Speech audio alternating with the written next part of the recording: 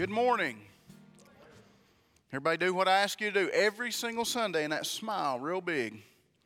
If you have your Bibles this morning, let's turn to Acts chapter number 2. The book of Acts chapter number 2. I recently preached from this chapter, but it was a different section of the chapter. Acts chapter number 2, verse number 1. When you find that, please stand to honor the reading of God's Word.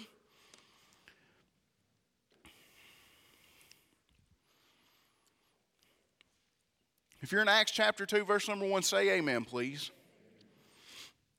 The Bible says this, and it says, when the day of Pentecost was fully come, they were all in one accord in one place, and suddenly there came a sound from heaven as of a rushing mighty wind. And it filled all the house where they were sitting, and there appeared unto them cloven tongues like as of fire, and it sat upon each of them. And they were all filled with the Holy Ghost and began to speak with other tongues as the Spirit gave them utterance. And there dwelling at Jerusalem Jews, devout men out of every nation under heaven.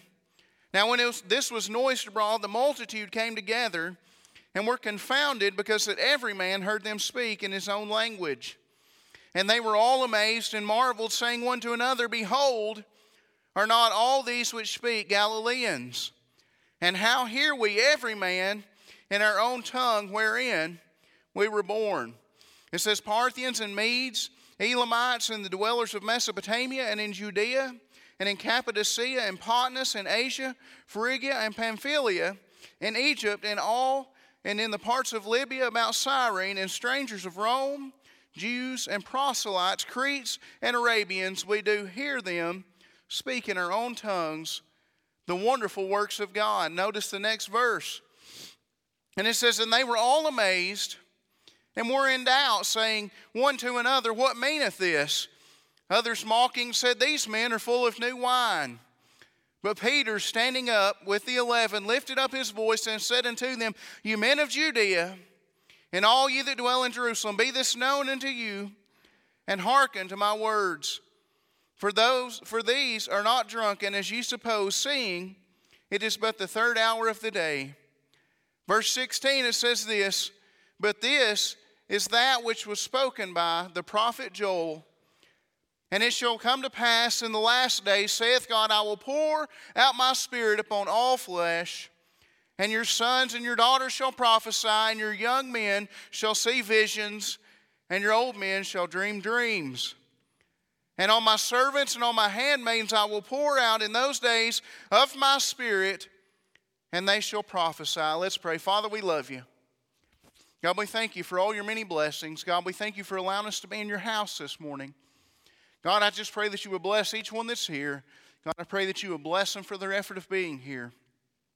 God, as always, I come to you with a humble heart, Lord, knowing that I can do absolutely nothing except through you this morning.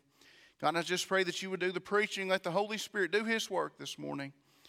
God, I praise you, Lord. I thank you for allowing me to stand here and just to proclaim your word for a little while. God, I pray that if there's anybody lost in the house this morning, God, that you would deal with them. Lord, that you would let them see the need to be saved before it is too late. God, I just pray that you would bless each person here, bless each saved person. God, help them to grow closer to you, God. Give me clarity of mind and clarity of speech this morning. It's in the name of Jesus I pray. Amen. You may be seated. Acts chapter 2, the first few verses can be something that a Free Will Baptist preacher gets scared of sometimes. If we're not careful, as the Free Will Baptist denomination, we will kind of relegate this scripture and kind of just give it to other denominations and say, well, they really live this out and they really fulfill what it says. Because in Acts chapter 2, we see something that is a little different from what we're used to. See, we see on the day of Pentecost, this was 40 days after that Jesus has rose from the dead, and they're sitting in the upper room, and it says that they're all in one mind and one accord.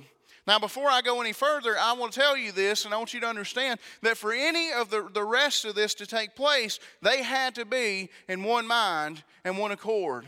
If we want to see a church do anything, if we want to see an outpouring of God like they had in Acts chapter 2, we have to be in one mind and one accord before we can do anything. Because if there's any division in the body, if there's anything that shouldn't be there, if there's anything between us whatsoever, then the Holy Spirit cannot move as He needs to. So they're sitting there, they're in one mind and one accord. Now in my mind's eyes, I like to imagine things out and just play scriptures out in my mind.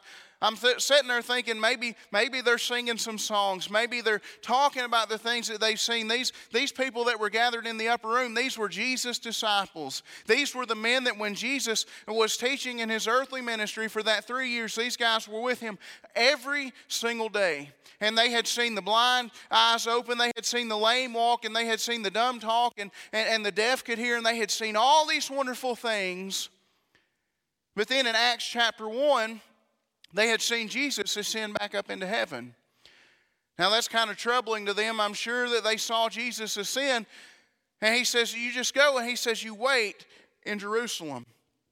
So sure enough, they go back and they're sitting in this room and they're waiting.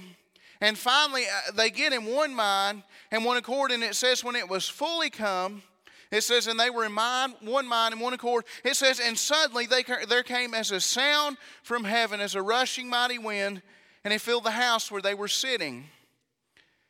And you notice in verse number 4, and it says, and they were all, what's the next word? Somebody say it. Filled. Now that's an important update in Scripture. I want you to understand, up until this point in the Bible, up until we get to Acts chapter number 2, no regular just old person, no old Joe, no person in the Bible had ever been filled with the Holy Spirit. See, there's a turning point right here. The page is being turned and the church is being started in Acts chapter number 2. And in order for God's work to be accomplished as God needed it to be accomplished, there had to be something that would indwell each and every one of us, and that is the Holy Spirit. Now, if we're not careful, we get scared of the Holy Spirit. We get scared of when somebody says the Holy Ghost was here or the Holy Spirit was here. And I think what the problem with that is and where the problem lies is that we have this terrible preconceived notion of what the Holy Spirit does and who the Holy Spirit is. Before I go any further, I also want to tell you this, that the Holy Spirit is not an it, it's a He. The Holy Spirit is a person just as much as Jesus Christ is a person. He's as much of a person as God the Father is a person. Can you say amen? Are you with me? I want you to understand this, because if you read that and you read on to it, it says, and they were all filled with the Holy Ghost. The word holy there, it says the Holy Ghost. The reason that says the in front of that is it is showing us, it is describing the character of the Spirit, of God's Spirit to us. And that Spirit is what? He is holy. He is a Holy Spirit. God's Spirit could be nothing else but holy. And so when we think of the word Holy Ghost or Holy Spirit, we kind of dream up times of the past if we're not careful. We think about times of when my parents were young and when my grandparents were young, and you hear about these camp meetings and these tent meetings and all these great revival services, and we say, wow, the Holy Spirit moved back then, didn't He? The Holy Ghost moved back then, and no doubt He did, but He's not changed.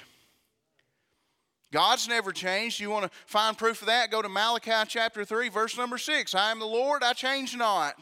That applies to God the Father, God the Son, and God the Holy Ghost. Unchanging.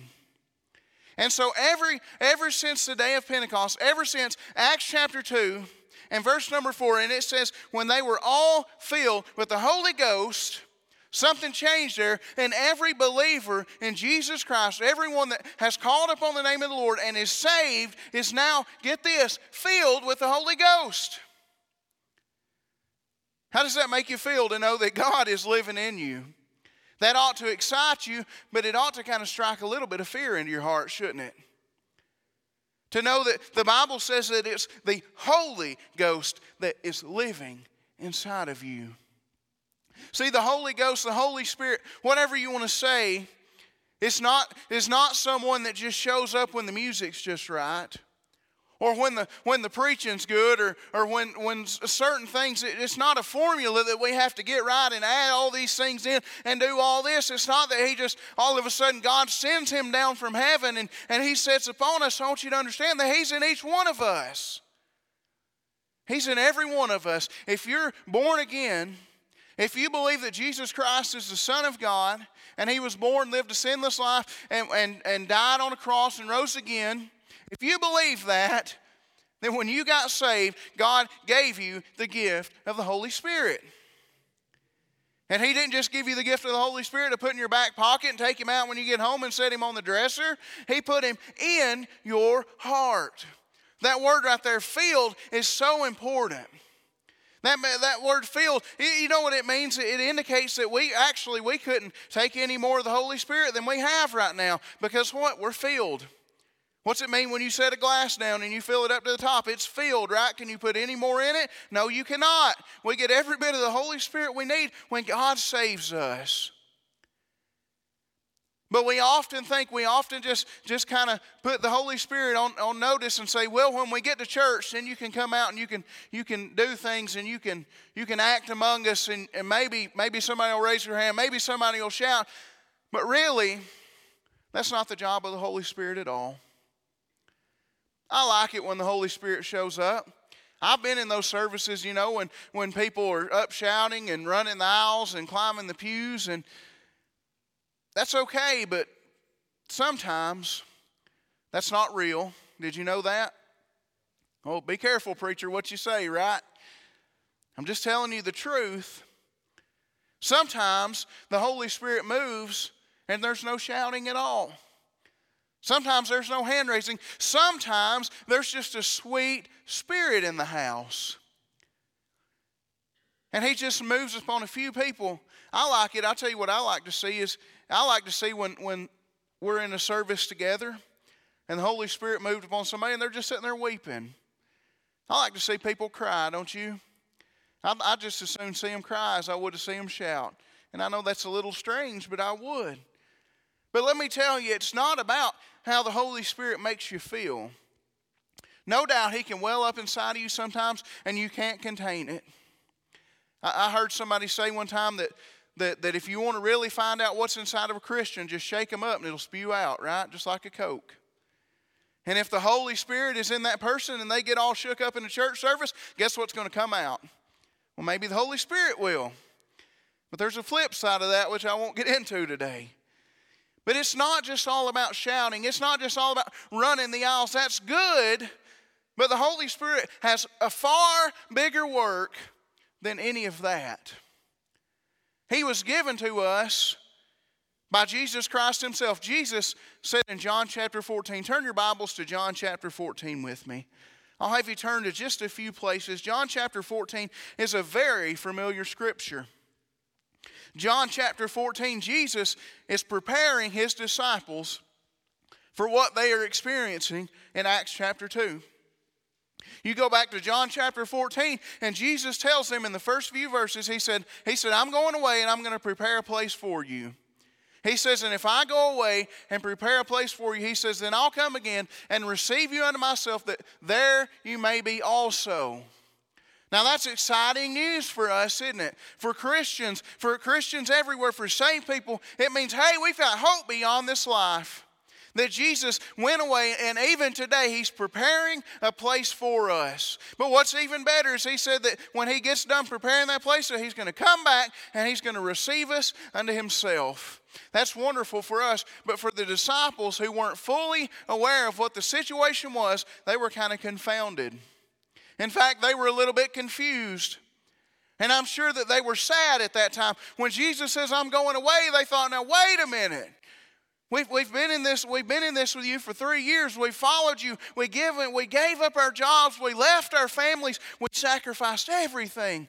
And you're going away? You're going away?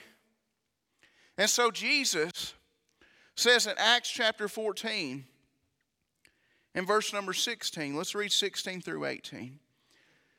Jesus says, and I will pray the Father, and he shall give you, I like this, another comforter. Do you see that? Another comforter. Who does that mean the original comforter is? Jesus himself, right? Another comforter. And he says that he may abide with you forever. Even the Spirit of truth, whom the world cannot receive, because it seeth him not, neither knoweth him. I like this, but ye know him. What's the next few words? For he dwelleth. He dwelleth with you. And then it goes on. He doesn't just stop there. Jesus goes on to say, and shall be in you. And then verse 18, he says, I will not leave you comfortless. He says, I will come to you. Jesus tells the disciples, he says, I'm going to send you another comforter. What he's meant by that is he said, for the last 3 years, I've been your comforter. Jesus says, I've been with you for the last 3 years, and when you had questions, I was able to answer them. When you had troubles, I was able to allow you to lay your head on my shoulder, and I comforted you. He said, but now I'm going to send you another comforter. So the first work of the Holy Spirit that I would like to bring out of the Scripture today that we see is that simply the Holy Spirit is in fact the comforter now. Any time that we have any problem, any time that we need to go to God, we have a comforter that is there with us. See what a comfort that is, that not only is he just with us and he dwells in us, with us, but he dwells inside of us all the time. And there's not a situation that we will ever face in life that God will not be right there with us. And not just outside of us, but God will be in us. The first work of the Holy Spirit is he is the comforter. I've seen a few hard things in my life. I've seen things in my life that I didn't understand. I've been places I didn't want to be. And sometimes it's discouraging. Sometimes things happen that we just don't enjoy, right? I mean, let's be real here. I'm a realist most of the time, and I'm not one of these guys that acts like everything's perfect all the time for a Christian. Well, if that were true, well, we wouldn't need the Holy Spirit. If everything was great every day and everything was grand every day, there wouldn't be no comforter needed. But Jesus said, I'm going to send you a comforter. I'm going to give you another comforter. Why? Because in this world you will face heartache. In this world you will face trials. In this world you will face death and destruction and all these things that we don't like to face. But he said, I'm right there with you. In fact, in Hebrews, he said, I'm with you even unto the end of the world. He said, I'll never leave you nor forsake you. Jesus said, I'm here. And he said, I'll send one on my behalf to dwell in you, to be in you, that will comfort you all the time. See, that's the mark that separates a Christian from anybody else. I've seen it so many times, and I've experienced it in my own life, that chaos will be going on all around me because we live in a world of chaos. If you don't believe that, just go live in the house with a 4-year-old, amen? Chaos everywhere. But we'll have things that happen. Things that would have most people on their face just begging God to make it stop. And a Christian has that peace in them. A Christian still has that joy in them. A Christian still has a little bit of pep in their step. Maybe they have a smile on their face. Why? Because the Comforter is there. The Comforter gives us hope. The Comforter says, hey, remember what Jesus said? I'm going away to prepare a place for you. We have a Comforter. But not only do we have a Comforter, let's read on down into verse number 26. Let's just skip down to verse 26. So let's read starting verse 25. Jesus says, these things have I spoken unto you, being yet present with you. He says, but the Comforter, which is the Holy Ghost, whom the Father will send in my name, he shall teach you all things and bring all things to your remembrance whatsoever I have said unto you. Let's read verse 27. It says, peace I leave with you, my peace I give unto you, not as the world giveth, give I unto you. Let not your heart be troubled, neither let it be afraid. Not only do we have a Comforter, but I want you to also understand that the Holy Spirit is a counselor. See, every single day I need counsel. I need counsel to know what I need to do that day.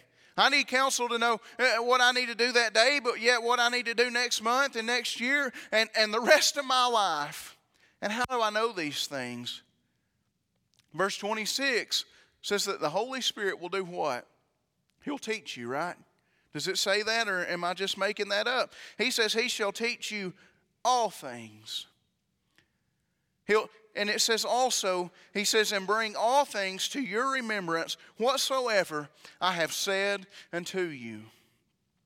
See, the wonderful thing about when the Holy Spirit is comforting you, that he'll also use his counsel to comfort you. I like to read the Bible, don't you? I really do. I like to read the Bible, and I've read the Bible through several times, and the New Testament through more times than that, and there's certain places I like to read. But believe it or not, with my little feeble mind, I forget stuff. Do you? I forget stuff. But have you ever been in a situation, this is just wonderful to me, when things are going bad or you're talking to somebody or whatever the situation is, and that verse just pops in your head, and you know what it is, and you know where it's found, and you know what to say, and you know how to apply it to your life. How does that happen? How does that happen? Through the counsel of the Holy Spirit.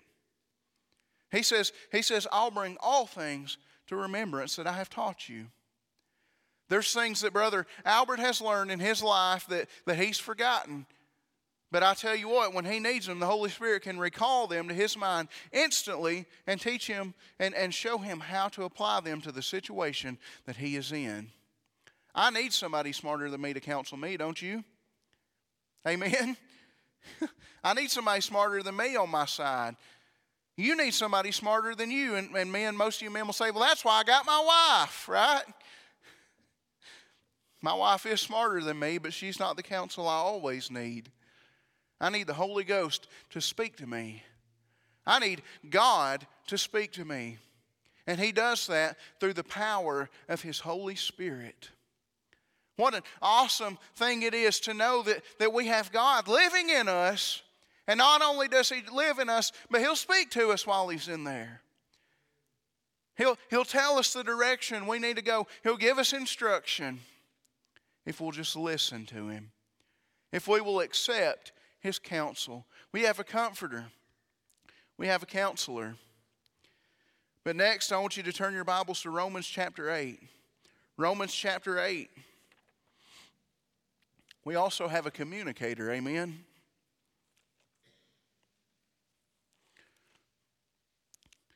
The book of Romans, the Apostle Paul, he's going to give us a little bit of a different take on the Holy Spirit. In verse number 26 of Romans chapter 8, the Bible says this, he says, likewise, the Spirit also helpeth our infirmities. For we know not what we should pray for as we ought, but the Spirit itself maketh intercession for us with groanings which cannot be uttered.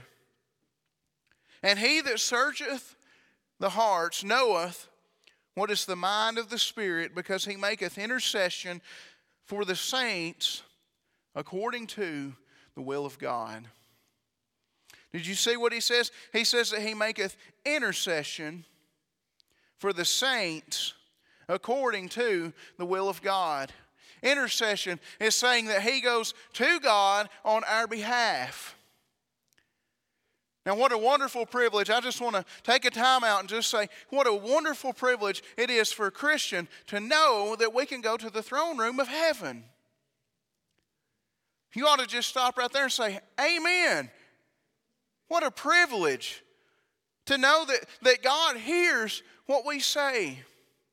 We have a living God. He is alive and sitting on the throne forevermore. And we have the privilege to take him just our smallest little concerns. Or take to him our thanksgiving and say, Lord, I just want to stop and praise you for just a minute. And that's awesome when we can do that. It's awesome when we can get down on our knees and we can just, a prayer just basically just falls out of our mouth and we know what to say. But see, there's other times when we don't know what to say. There's times in our life when we just don't know what needs to be said. You know, there's times, and I've experienced them here recently, where I'll get down on my knees and I'll humble myself before God. And I know that I need to be there. I feel it in my heart. Hey, the Spirit is bidding me, just get down, just humble yourself. And then I get down there and I think, well, now what am I supposed to do? You ever been in that situation where you know that you need to commune with God? Where you know that God is trying to tell you something, or God wants you to tell Him something, or whatever the situation may be, but you just don't know how. What a wonderful thing it is to know that the Spirit will actually do that for us. That the Holy Spirit, He will search our hearts. He knows our mind. He knows what's going on in us. He can search our hearts because He lives there. And He knows what's going on in us. He knows the situations in our life, or what's going on, or what we need to say, what needs to happen. And it's just that He makes intercession for us with what? Groanings that cannot be uttered. You don't know what He's saying. You don't know why He's saying it, but you know He's doing it, and it's on your behalf. We have a communicator. The Holy Spirit goes on our behalf to the throne room of heaven, and He's able to pour out your heart even though you can't do it. Even though you don't know what to say, you don't know what to do, the Holy Spirit will take your petitions to God for you. I'm glad He does that, aren't you? I'm glad that sometimes when there are no words, sometimes nothing can be said because they wouldn't do any good. Our words are just little feeble things anyways. It's not about what you say. It's about where your heart is, right? I hammer that, don't I? Where's your heart? Well, the Holy Spirit, He'll take your heart and He'll pour it out. We have a communicator. We have a counselor, and we have a comforter. But then everybody loves this part about the Holy Spirit, loves this work of the Holy Spirit. We also have a chastiser, don't we? We have a chastiser. I don't know about you, but when I was a kid, and I'll just throw this out there, and y'all can scold my dad for it tonight. I got whoopings. I didn't get whippings. I got a whooping. Anybody know what a whooping is? There's a difference between a whipping and a whooping, isn't there?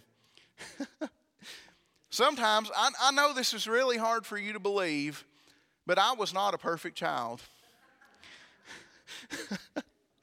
I know that's impossible to think, man, this guy, he's had to have it together all of his life. Actually, from what my dad says, I was not a very good kid. I don't know why.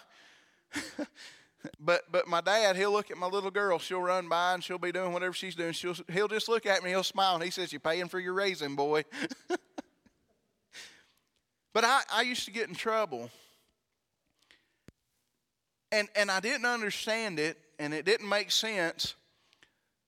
But my parents always had a good reason to whip me or whoop me. I'll say whip, I'll be proper, okay? Spank, paddle, whatever you want to call it. Normally it was with a belt, but anyways. But they always had a good reason for it. I didn't understand that. When I was a kid, when I was a little guy, and they told me, go in the bedroom and you're in trouble, I didn't get it. I just thought, man, I've got the meanest parents in the world. Do other kids get this? If they didn't, they probably needed it, right? That'd solve a lot of our world's problems. Say amen right there. But I want you to understand that as Christians, guess what we are? We're God's children. And believe it or not, we're going to make mistakes. We're going to mess up. We're going to do things that are just flat out stupid sometimes. We're going to get out of the will of God. We're going to veer from where He wants us to go. We're going to commit sin. We're going to do things that is not pleasing to God. Hebrews addresses that. Hebrews chapter 12, verse number 6 says, "For whom the Lord loveth, He chasteneth, and scourgeth every son whom He receiveth. If you endure chastening, God dealeth with you as sons. For what son is he whom the Father chasteneth not? But if you be without chastisement, whereof all are partakers, then are you bastards and not sons." Wherefore we have had fathers of our flesh. Now get this, I like this line, which corrected us, and we gave them reverence. Shall we not much rather be in subjection unto the Father of spirits and live? It says, for verily, for a few days, chastened us after their own pleasure. See, sometimes they just whooped us because they liked it, right? No. That's what it seems like, though, sometimes. But I don't punish my kids just because I want to. God always has a good reason. And it says, but he, for our profit, that we might be partakers of his holiness. Now no chastening for the present seemeth to be joyous, but grievous. Nevertheless, afterward it yieldeth the peaceable fruit of righteousness unto them which are exercised thereby.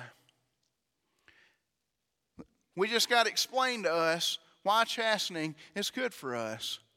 I don't like it when I mess up and God immediately lets me know, but I'm glad he does. You know why? Because that means that I'm a child of God.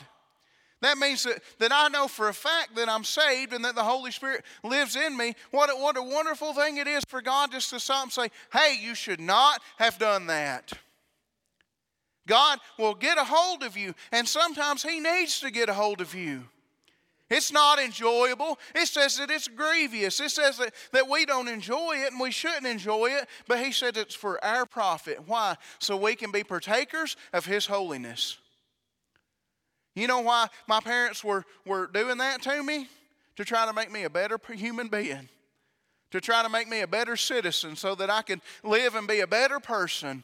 And God's doing the exact same thing. He is trying to drive that sin out of your life. He's trying to get rid of those things that don't need to be in your life. And sometimes he has to do it painfully. You know, some kids, they listen, don't they? Not many, I don't see, but a few do. I've seen some kids that when their parents just look at them the right way, that they'll go in the corner and cry. Have you ever seen kids like that? I don't have any of those. But, you know, some kids are hard-headed. They're stubborn. They don't listen. And you have to literally drive it out of them. And as Christians, sometimes God just has to literally just drive it out of us. He has to chasten us. And he does it through the Holy Spirit that lives in our heart. But it's for our benefit. You have to understand that. God is doing this for you. God's not just punishing you just to say, hey, I want to make Cecil squirm today just because I can. No, God says that the reason I'm going to make Cecil squirm is there's something in his life that does not need to be there. Or he says, hey, George said a crossword to Holly yesterday, and I'm going to drive that from him. And it's for his own benefit. It's so that we can be partakers of the fruit of his righteousness. See, God expects us and wants us to live a holy life. God expects us to be a clean vessel for us to have the Holy Spirit indwelling in us. Why? Because it's in his name, Holy Spirit. Where does he need to indwell? In a holy place, right? He says that we can be partakers of his holiness so that we can live that right life. The Holy Spirit, he was given to us to do a work in our life far beyond just saying amen or jumping up and down or hallelujah or whatever. He's far beyond that. He does so much in the life of the believer, and we just ignore it sometimes. We just look over it in those times that we're down and out, and God comforts us, and we don't even know it. Guess who was there? The Holy Spirit doing his work in your life. And all these things and all these times in our life when we need God and he shows up on the scene and he manifests himself, he will do it through his Holy Spirit. That's what he does in the life of the believer. But if you remember, we read in John chapter 14, and I'll go back and read it. John chapter 14, I'll turn back. It says this. It says that the world cannot receive the Holy Spirit, correct? It says, even the Spirit of truth in verse number 17, whom the world cannot receive because it seeth him not, neither knoweth him. But ye know him, for he dwelleth in you and shall be in you. The world cannot receive, because it seeth him not, neither knoweth him.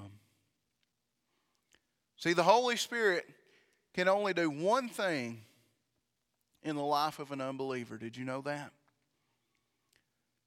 He can do many things for a Christian. He can do all these things and far more. I could not stand here all day and tell you all the things the Holy Spirit does in your life.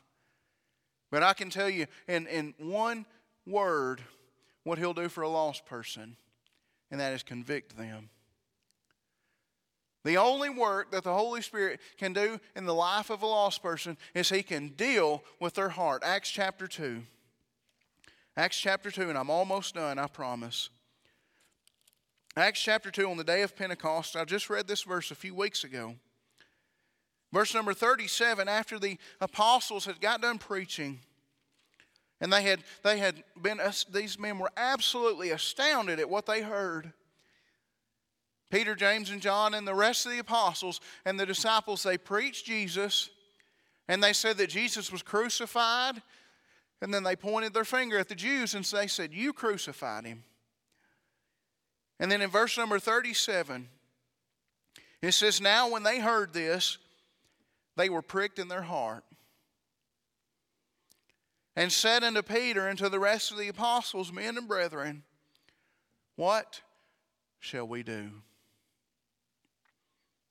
The Holy Spirit showed up on the scene that day, and the Word of God was preached, and it was firsthand information. And they preached Jesus because they knew Jesus, and it got a hold of those men. See, the Holy Spirit was moving upon the apostles, but all the while that He was moving on the apostles and on the disciples, see, He crept out into the crowd. He went out into the midst of those Jews, and they heard the truth. They heard the Word of God, and guess what? It did something inside of them. The Holy Spirit, He's always, always, always going to deal with your heart. That's where He operates, is in our heart. He operates in our inner being, inside of us. He lives in our heart. But what did it say in Acts chapter 2, verse number 37? It said He pricked their what? Their heart. It said that He went in there and He got a hold of their heart and He dealt with them. He could do nothing else. He could not indwell them. He could not counsel them. He could not comfort them, do anything else. But one thing He could do is when He passed by, He could convict them. He could say, "Hey, look what you did to Jesus. You crucified Jesus. You put Him on the cross. Your sin is what hung Him there." And it said they were pricked in their heart, and they asked a question. They said, "What must we do?" See, before you can do anything, before you can accept Jesus Christ as your Savior, the Holy Spirit has to come by and He has to deal with you as an individual. It can't be just some big movement across the church.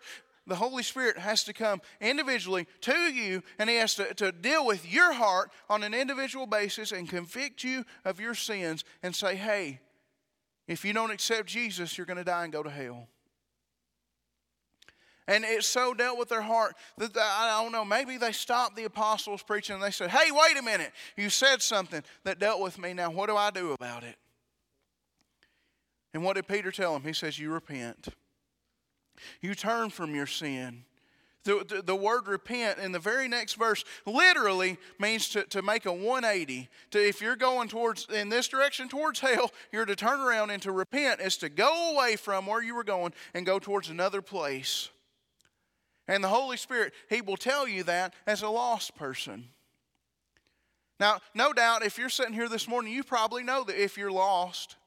It doesn't take me to stand up here and give you a quiz and you answer the right questions and add up and say, "Well, yeah, I'm lost. According to the paper, I'm lost." No, you'll know you're lost, or you'll know you're saved because of the work of the Holy Spirit. He'll tell the saved person that they're saved, and He'll tell the lost person they're lost. That's His job. He has a work to do, and He's still doing it today. His power has not diminished one bit from Acts chapter number 2. These Jewish men that some of them believed. In fact, I believe it was 3,000 people that got saved that day. There were 3,000 pricks of the heart that day. The Holy Spirit all at once dealt with 3,000 people. And maybe He dealt with you this morning. Maybe it was through understanding that the Christians have benefits beyond anything you can think of because the Holy Spirit lives in their life. But we must come to grips with the fact that He's going to deal with us one way or another. He's going to deal with Christians. He's going to deal with lost people. And when He deals with you, I pray, my prayer this morning will be that you accept whatever the Holy Spirit tells you. If the Holy Spirit's comforting you this morning, that's awesome. If He's chastising you or correcting you this morning, please take it and learn from it and accept it. So that you can become more holy, so you can be more like Jesus. But if you're lost and He's convicting your heart, I beg you this morning to do something about it. He's going to come by and He'll deal with you and He'll give you an opportunity. But see, the thing about it is He doesn't take up residence. He doesn't move in. So guess what He can do? If He doesn't move in, He can move on. There's you a good quote, right? If he's not dwelling in you, then He can just deal with you for just a minute, just for just a couple of minutes, and give you just a little window of opportunity, and then He can shut that door because He's done His work. Sister Connie, come to the piano, please. Brother Cecil, get us a song. Everybody stand this morning. I know this has kind of been sort of a different message, but I want you to understand it has to be preached. The Holy Spirit is in each one of us. There's probably more saved people here than lost. And He's in each Christian here. But yet He can deal with the lost people. And if He's dealing with you this morning, I pray that you would come to the altar. Cecil's going to sing right after we pray. And then if you feel God calling you, come to this altar and we can tell you how to be saved. Let's pray. Father, God, I love You. Lord, I thank You for Your wonderful word. God, I thank You for the counsel that we can take from Your word that tells us that You dwell in us. And God, I praise You for that this morning, that You didn't leave me to live life alone. God, I just pray that if any Christian here this morning needs prayer, Lord, that they would take this opportunity to pray. Maybe they don't know what to pray, God, but You said the Holy Spirit would take care of that for them. God, thank You for that. And no doubt, God, there's somebody lost here this morning. I just pray that You would deal with their heart, God, that You would convict them with a conviction like they've never felt before. And that, God, they would come in faith, knowing that the only way that they can make heaven their home is through the acceptation of Jesus Christ. God, I pray that we would see somebody saved this morning. It's not Your will that any should perish, but that, God, all should come to repentance. But that repentance comes because the Holy Spirit deals with people. He convicts people. It's in the name of Jesus I pray. Amen.